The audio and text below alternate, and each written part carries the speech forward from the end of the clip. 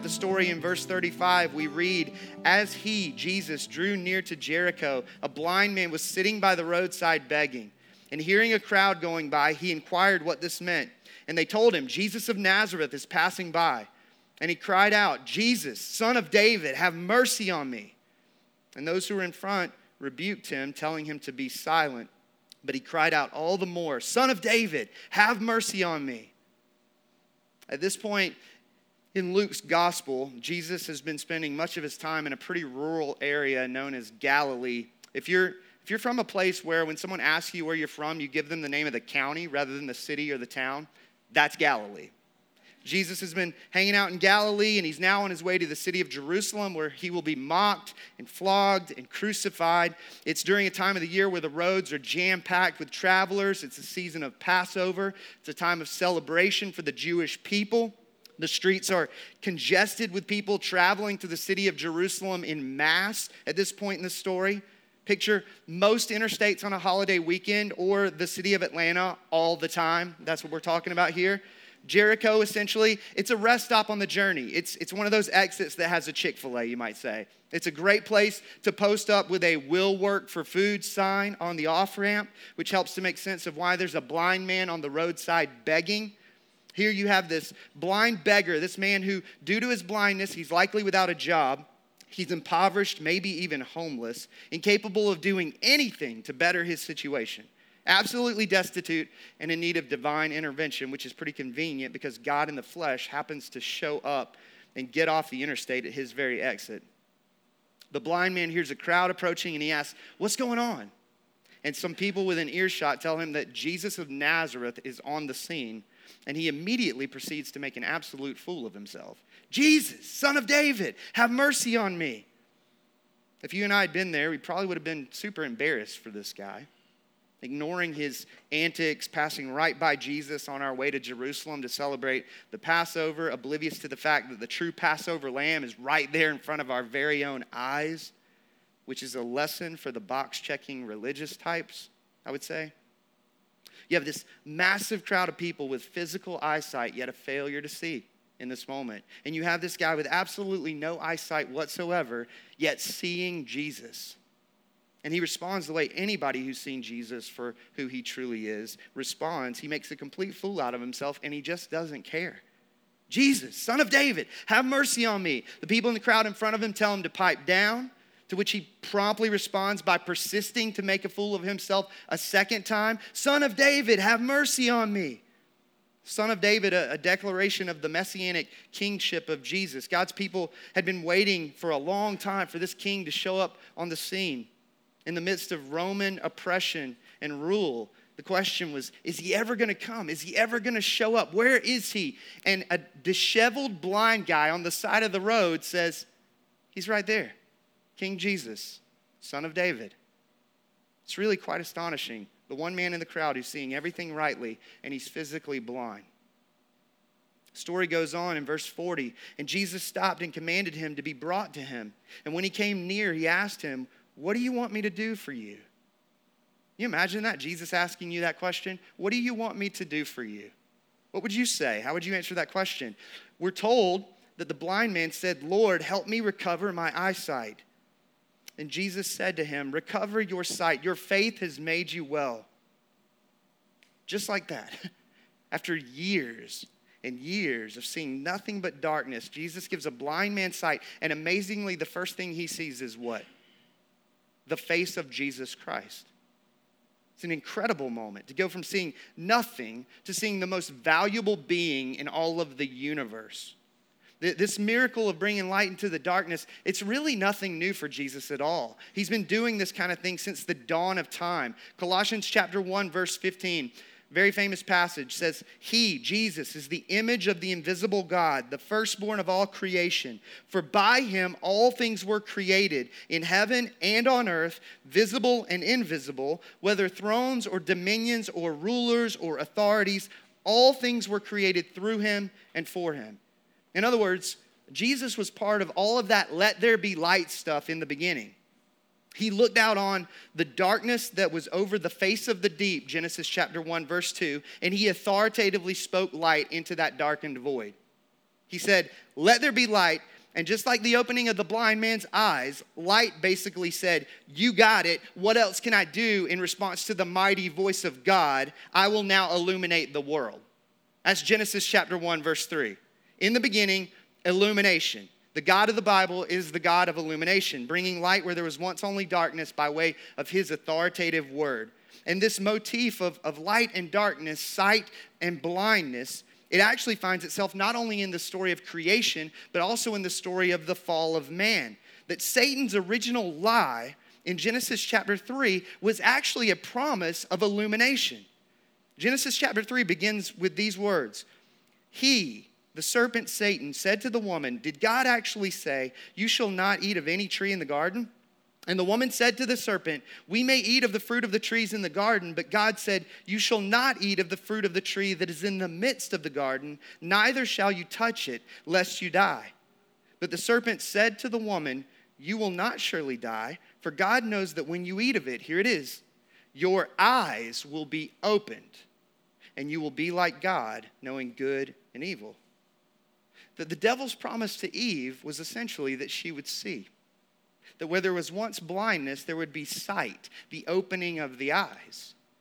Yet as the scriptures make plain to us, as you continue to read on, the exact opposite happened.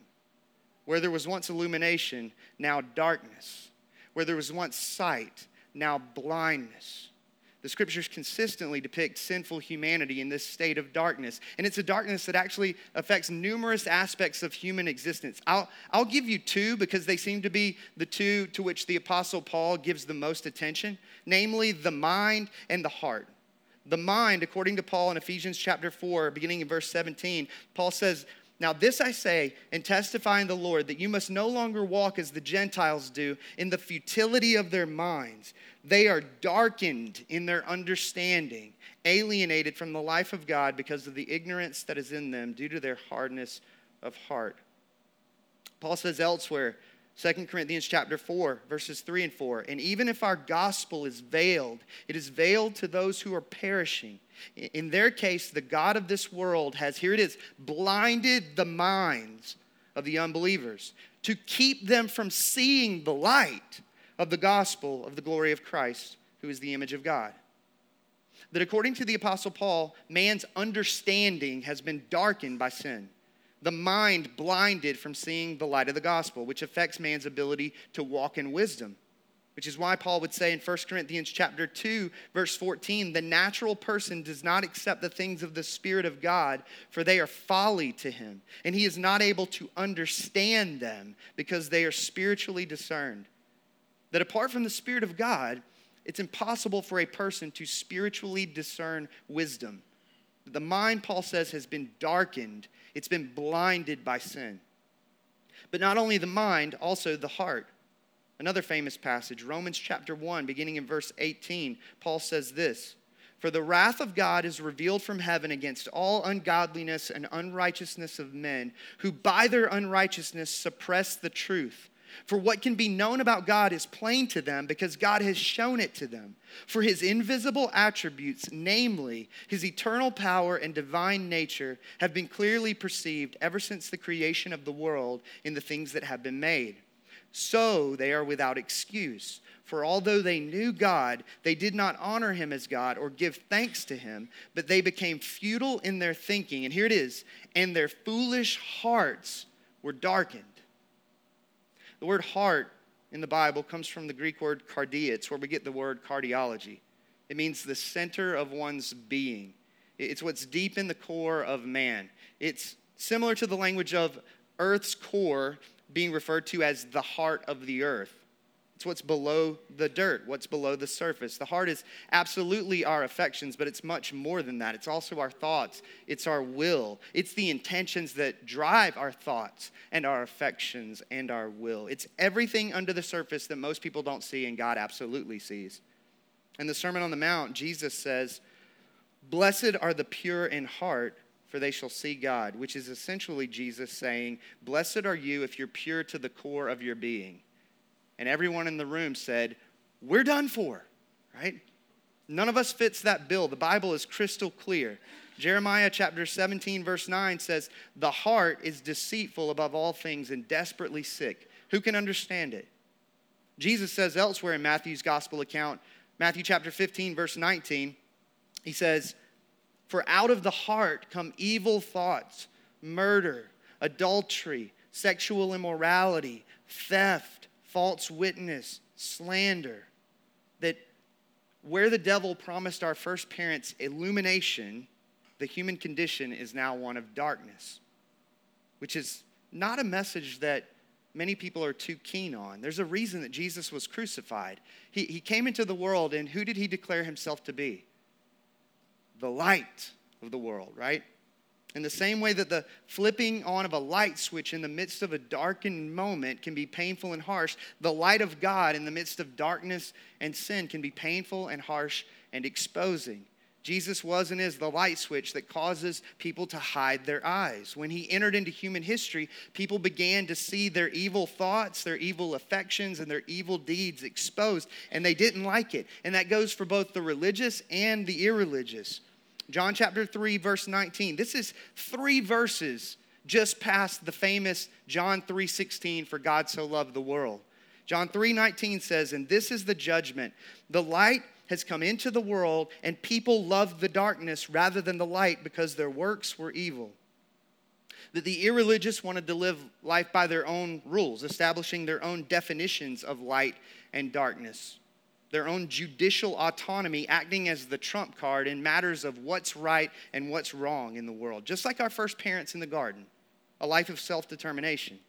The religious wanted to believe that they could brighten up their own darkness, that they could do enough good to cause God to look upon them favorably. And that worked so long as they could compare themselves to all the darkened hearts and minds that surrounded them. But all of a sudden, when Jesus came along, in his perfection, in his sinlessness, in his brightness, to use the language of illumination, they hated him because he crushed their standard of goodness, revealing their inability to earn God's love.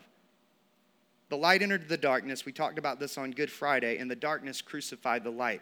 Darkness hates the light and must do away with it at all costs. That where the devil promised our parents illumination, the human condition is now one of darkness. Where the devil promised our first parents sight, the human condition is now one of blindness.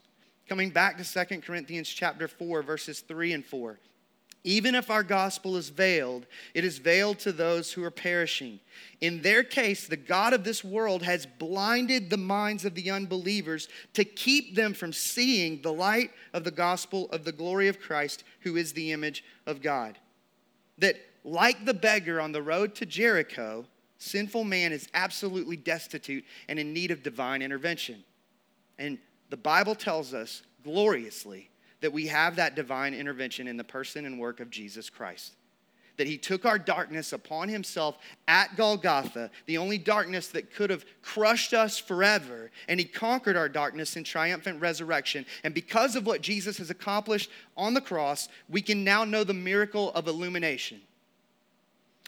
You might say at this point, well, what does illumination really have to do with Jesus dying on a Roman splintered wooden cross 2,000 years ago? I mean, after all, this series is entitled Cruciform. It's about what took place 2,000 years ago as Jesus shed his blood and died on our behalf. But isn't illumination something that happens in the here and now as the blinders are removed from our eyes so that we can see?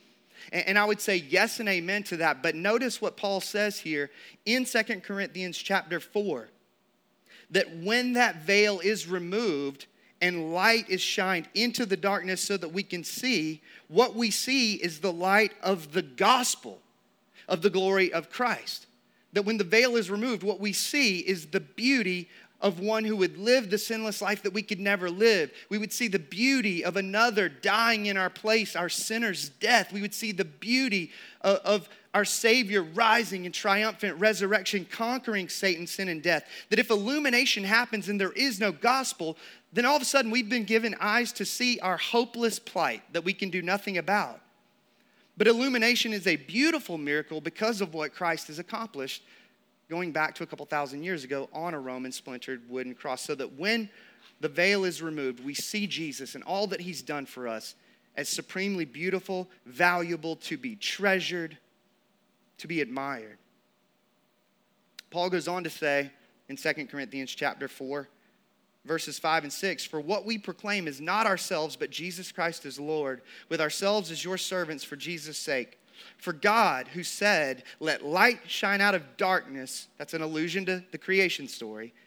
God, who said, let light shine out of darkness, has shone in our hearts to give the light of the knowledge of the glory of God in the face of Jesus Christ. That I've said this before in this very same space. If you're a Christian, it's because God, who said in the beginning, let there be light, that God shined in your heart to give the light of the knowledge of the glory of God in the face of Jesus Christ. That God said, let there be light, and the scales fell away from your eyes, and you saw Jesus for who he really is. That is how anyone is converted, period. That when you became a Christian, whether you realize it or not, you had a Jericho Road experience. You went from blind, disheveled, impoverished outcast, groping in the darkness for something to hope in, to a child of God with eyes to see and savor the glory of Jesus Christ. And Jesus made a way for that miracle of illumination on the cross. And so I would say if you're not a Christian, my prayer is that God would declare in this very moment, if he hasn't yet already, as you sit in your seat, let there be light. And like light in the creation story, the eyes of your heart would respond, you got it. What else can I do in response to the mighty voice of God? I shall now see. I've been groping in the dark. Jesus, Son of David, have mercy on me. That the gospel is not a message of self-sufficiency. It's a message of spiritual blindness apart from the radiant light of Jesus Christ. 1 Peter 2:9, another famous verse. But you are a chosen race, a royal priesthood, a holy nation, a people for his own possession, that you may proclaim the excellencies of him who called you out of darkness into his marvelous light. Colossians 1:13 says it this way. Paul says, he, Jesus, has delivered us. The Father has delivered us from the domain of darkness and transferred us to the kingdom of his beloved Son. And that rescue from darkness to light has more to do than with just our conversion. It has to do with all those aspects of human existence that have been affected by the darkness of sin, coming back to the mind and the heart. Listen to these beautiful verses. Romans chapter 12, verses 2 and 3, Paul says, do not be conformed to this world, but be transformed by the renewal of your mind, that by testing you may discern what is the will of God, what is good and acceptable and perfect. That where there was once a darkened understanding, a futility of mind, there's now the hope of transformation and renewal, the ability to discern the will of God. That which is good and acceptable and perfect. Paul goes so far as to say that 1 Corinthians 2:16, we have the mind of Christ. That's unreal. That we've been illumined by his Spirit. It's a miracle. What about the heart? Very famous Old Testament promise, Ezekiel chapter 36, verse 26. And I will give you a new heart, God says, and a new spirit I will put within you. And I will remove the heart of stone from your flesh and give you a heart of flesh. That the darkened, foolish heart that Paul talks about in Romans 1, God promises to replace that darkened heart of stone with a new heart. And he does so in Jesus Christ. That we've been given eyes to see, to use Paul's words, the light of the knowledge of the glory of God in the face of Jesus Christ. It is an unbelievable and yet gloriously true miracle of God. And if your mind is not boggled quite yet this morning, let me just say this. You've only experienced a taste of it up to this point in the story. Listen to these words, 1 John chapter 3, verse 2. Beloved, John says, we are God's children now, and what we will be has not yet appeared.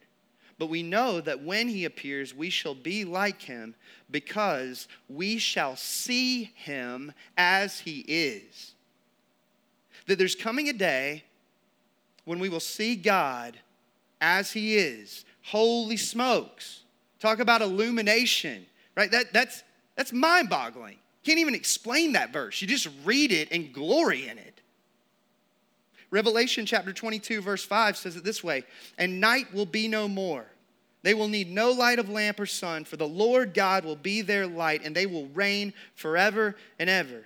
We looked at this verse as we closed out our sermon series entitled The Story. If you weren't around for that series, I would implore you to go back and listen to that. I commend that series to you. During that series, during that sermon, I asked the following questions.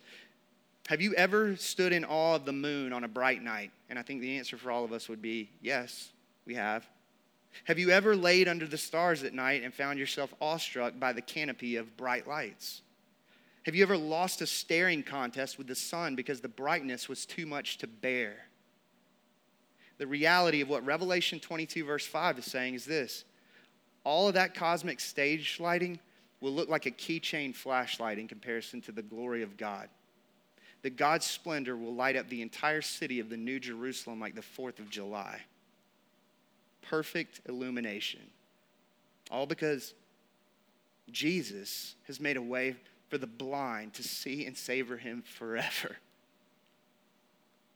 Which leads me to just a couple of the personal implications of this particular facet of the cross.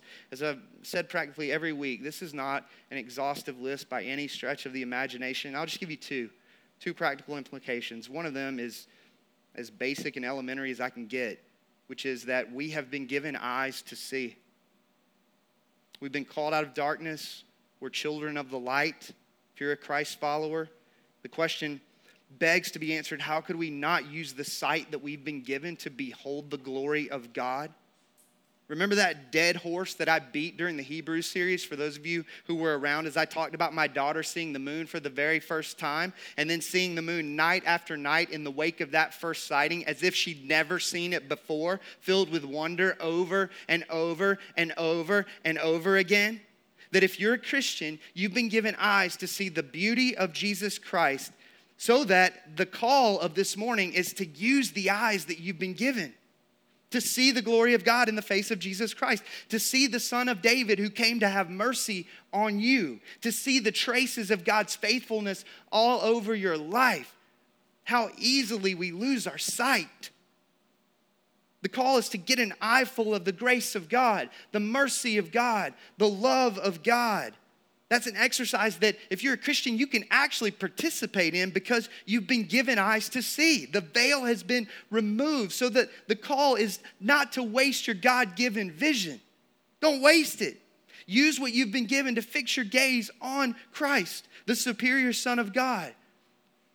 We see him most clearly in the pages of Scripture, which the Bible itself defines itself as a lamp to our feet and a light to our path, to use the language of illumination. God's word is a source of illumination. It helps us to see him more clearly. Secondly, and this goes hand in hand with the first thing I just mentioned, that we've been given eyes to see. Number two, seeing and savoring go hand in hand. I can't say it any better than John Piper says in his book, Seeing and Savoring Jesus Christ, which I would commend to you if you've never read that book. Fantastic read. He says this. He says, when you see something as true and beautiful and valuable, you savor it. That is, you treasure it. You cherish and admire and prize it. Spiritual seeing and spiritual savoring, he says, are so closely connected that it would be fair to say if you don't savor Christ, you haven't seen Christ for who he is. If you don't prize him above all things, you haven't apprehended his true worth. In other words, we haven't been given eyes to see so that we might simply see what's there as it pertains to God, but so that we might savor, so that we might treasure the God whom we see with the eyes we've been given by his grace. Let me say it this way. It's one thing to know that honey is sweet because you have eyes to read the label and can see that it contains various sugars. It is an altogether different thing to know that honey is sweet because you've tasted of its sweetness. So it is with Christ. We've been given eyes to see, but not so that seeing might be an end in and of itself, but so that our seeing might lead to our savoring Christ, our treasuring Christ, our cherishing Christ, our prizing him. How many different synonyms can I come up with to make sense of it all? In previous weeks, I made mention that each of these facets of the cross will hit each and every one of us differently. I mentioned that if this particular facet of the cross isn't the one that speaks to your heart most readily, come back next week or the next week. I've said that over and over again throughout this series. And I've also said that there's certainly communal and missional value for each and every one of us as we look at each and every one of these facets of the cross. And I would go so far as to argue that this particular facet of the cross, known as illumination, might have the most communal value of all. That we're all fighting to see and savor Jesus Christ, are we not? Again, coming back to the Hebrews series, we're all fighting against spiritual drift. We're all fighting, to use the author of Hebrews' words, to not neglect so great a salvation as has been given to us. We're all warring for that. We're all in a battle to see and treasure Jesus as supremely valuable. So I would argue that we all have a role to play in putting this facet of the cross to work communally, helping each other to see and savor the glory of God in the face of Jesus Christ. Can't help but come back to that quote that if you've been around for any significant amount of time with our church, you probably heard it before. C.S. Lewis, The Weight of Glory, he says, "We are half-hearted creatures, fooling about with drink and sex and ambition when infinite joy is offered us, like an ignorant child who wants to go on making mud pies in a slum because he cannot imagine what is meant by the offer of a holiday at the sea. We are far too easily pleased," Lewis says. That we're hardwired for infinite joy, and it's ours for the taking in Jesus Christ. But we're prone to wander toward the slums, toward the mud holes of the world, you might say. We need to be reminded, and others need us to remind them, that infinite joy is found in Jesus Christ. As we fix our eyes, the eyes we've been given to see, on the supremely valuable Son of God. Lastly, I feel like I'm barely scratching the surface of this. What about the missional aspect of this facet of the cross known as illumination? How can we use this beautiful facet of the cross to evangelize? What are the evangelistic implications of this particular doctrine? Well, for one, and this is humbling, we have to acknowledge that we can't persuade people into the family of God by natural means. That regardless of the cleverness of our argument, evangelism requires the illuminating work of God's Spirit. And thus, one of the greatest aspects of evangelism that we can possibly engage in is prayer. That we need the Spirit of God to bring illumination to the natural mind darkened by sin, corrupted by sin, so that every conversion that's ever happened or ever will happen is a miracle. It really is. It's the miracle of God lifting the veil, covering the minds and hearts of unbelievers, so that they see the beauty of Jesus living the sinless life that they could never live. They don't see that as folly anymore. So that they see the beauty of Jesus dying the sinner's death that they deserve to die. They don't see his bloodshed as folly anymore. So that they see the beauty of the offer of salvation by grace alone, through faith alone, in Jesus Christ alone, as beautiful, not as folly anymore. But that doesn't mean that we don't have a part to play alongside prayer either. That we get to declare to those still walking in darkness that Jesus truly is the light of the world. That he exposes the inadequacy of the self-created moralistic light of the religious lost. And he exposes the darkness and corruption of the irreligious lost. We get to declare that Jesus is the only hope for overcoming the darkened, blind condition of sinful man. But we get to do even more than that. Similar to last week, we not only get to declare it, but we get to display it. Jesus is the light of the world, the Bible says, but somehow, so are we, Jesus says. Matthew chapter 5, verses 14 through 16, Jesus' words, red letters in most of our Bibles. You are the light of the world. A city set on a hill cannot be hidden, nor do people light a lamp and put it under a basket, but on a stand, and it gives light to all in the house. In the same way, let your light shine before others so that they may see your good works and give glory to your Father who is in heaven. You could say it this way. If your reality has collided with Jesus Christ, the true light of the world, that collision will leave you with a glow. In the same way that the moon's been positioned to perfectly reflect the sun's light, so you and I have been positioned to reflect the light of Jesus Christ. For the blind beggar, it was at a rest stop on the road to Jericho. Listen to the final words of that story, coming back to Luke 18, verse 43. The story ends with these words. And immediately he, the blind man, recovered his sight and followed Jesus, glorifying God. And all the people, when they saw it, gave praise to God. That's what it means to be the light of the world. Your light is derivative. It's not self-created. It comes from Jesus. He is the light of the world without whom we would not shine. And he creates a glow in those who see him for who he truly is. And somehow, God uses our declaration and our display of the light of Christ to perform miracles in the hearts of the lost. So that, if I could really pare down the two things that are critical to our mission as it pertains to this doctrine of illumination, it would be this. The goal is, number one, keep seeing and savoring the glory of God in the face of Jesus Christ. And number two, position yourself in your seeing and savoring as a friend of sinners. It really is that simple. Let me say it again. Number one, the goal is to keep seeing and savoring the glory of God in the face of Jesus Christ. And number two, to position yourself in your seeing and savoring as a friend of sinners. And as we do that, God, who said, "Let light shine out of darkness," will perform the miraculous work of illumination. And we will give him great glory for it. Series isn't over yet. Next week, we come around to the doctrine of victory.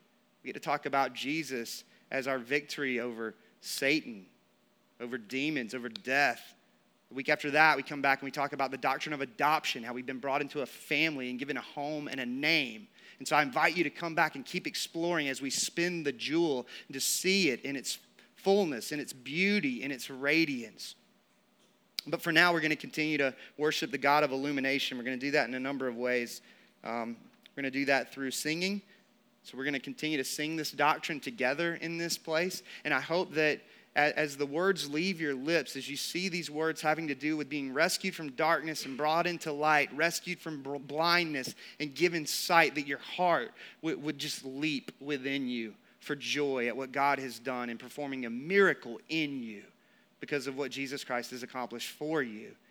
We'll also worship through prayer. If you want someone to pray for you, there'll be people in the back of the room to pray with you, to pray for you. Particularly, if you're not a Christian and you just want to cry out to God, Jesus, Son of David, have mercy on me. Illumine. Be people to pray for you in that regard. If you are a Christian and you just want prayer for rescue from the darkened slums of the mud holes of the world, be people available to pray for that as well. Or really anything else you want prayer for. And then lastly, we're going to worship through the receiving of communion. We take the bread here representing the broken body of Jesus. We dip it in the cup representing his shed blood. As you prepare to receive of communion, if you're a Christian, that meal is for you. As you prepare to receive of the elements this morning, I just invite you to ponder for just a moment, just to stop and think about what Jesus accomplished for you so that when the veil was removed, you had a Savior to see and savor.